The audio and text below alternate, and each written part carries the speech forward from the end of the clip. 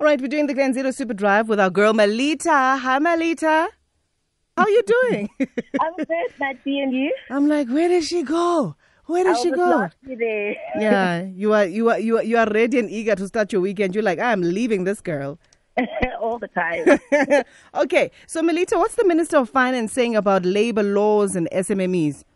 Well, Finance Minister Tidon Mboweni told delegates at the SA Tomorrow virtual gathering yesterday that any wage agreement for state workers must not breach the government's fiscal ceiling. So Tito also said it might be time to review the country's labor laws to ensure they aren't impeding on economic growth. And unions are really not taking kindly to those words because they're demanding an increase of inflation, which is average at 3.4 percentage points. But earlier this year, Mboweni also announced a new 3-year pay freeze in the public sector as part of its plans to rein in government spending. And in June, a new wage offer was also being tabled by the government, which is expected to cost the fiscus like 13 billion rand for the 2021 financial year to find wage increases to about 1.2 million public sector workers, including nurses, your doctors, teachers, and police officers.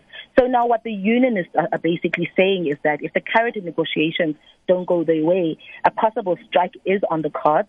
And speaking to Mugwena Mululeka, COSATU's public sector unions chief earlier today, he said the finance minister's remarks at the SA Tomorrow virtual gathering yesterday were very irresponsible. And he says demands for wage increases won't be held back by these tactics that he's using to threaten them. So basically, seemingly the minister has taken a stance to impress rating agencies, that's what he's saying, and investors at the expense of workers, so by not respecting collective bargaining.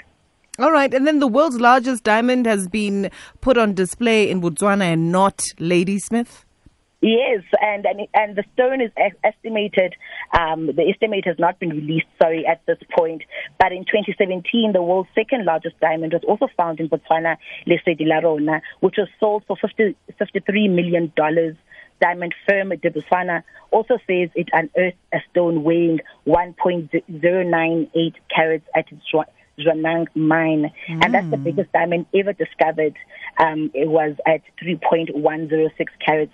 And so Botswana is the continent's largest producer of diamonds, and Botswana is a joint venture between Botswana government and also a diamond giant, De Beers. Do we know how much it's worth, maybe, just in case we might have the chankura to get it? Well, the stone's estimate is yet to be released at this point. Oh, okay. All right, my sweet. I can get it. Yeah, I wish. As an engagement ring of some sort. Hey, a promise ring even if you don't want the commitment. Will also do. So what are the plans for the weekend?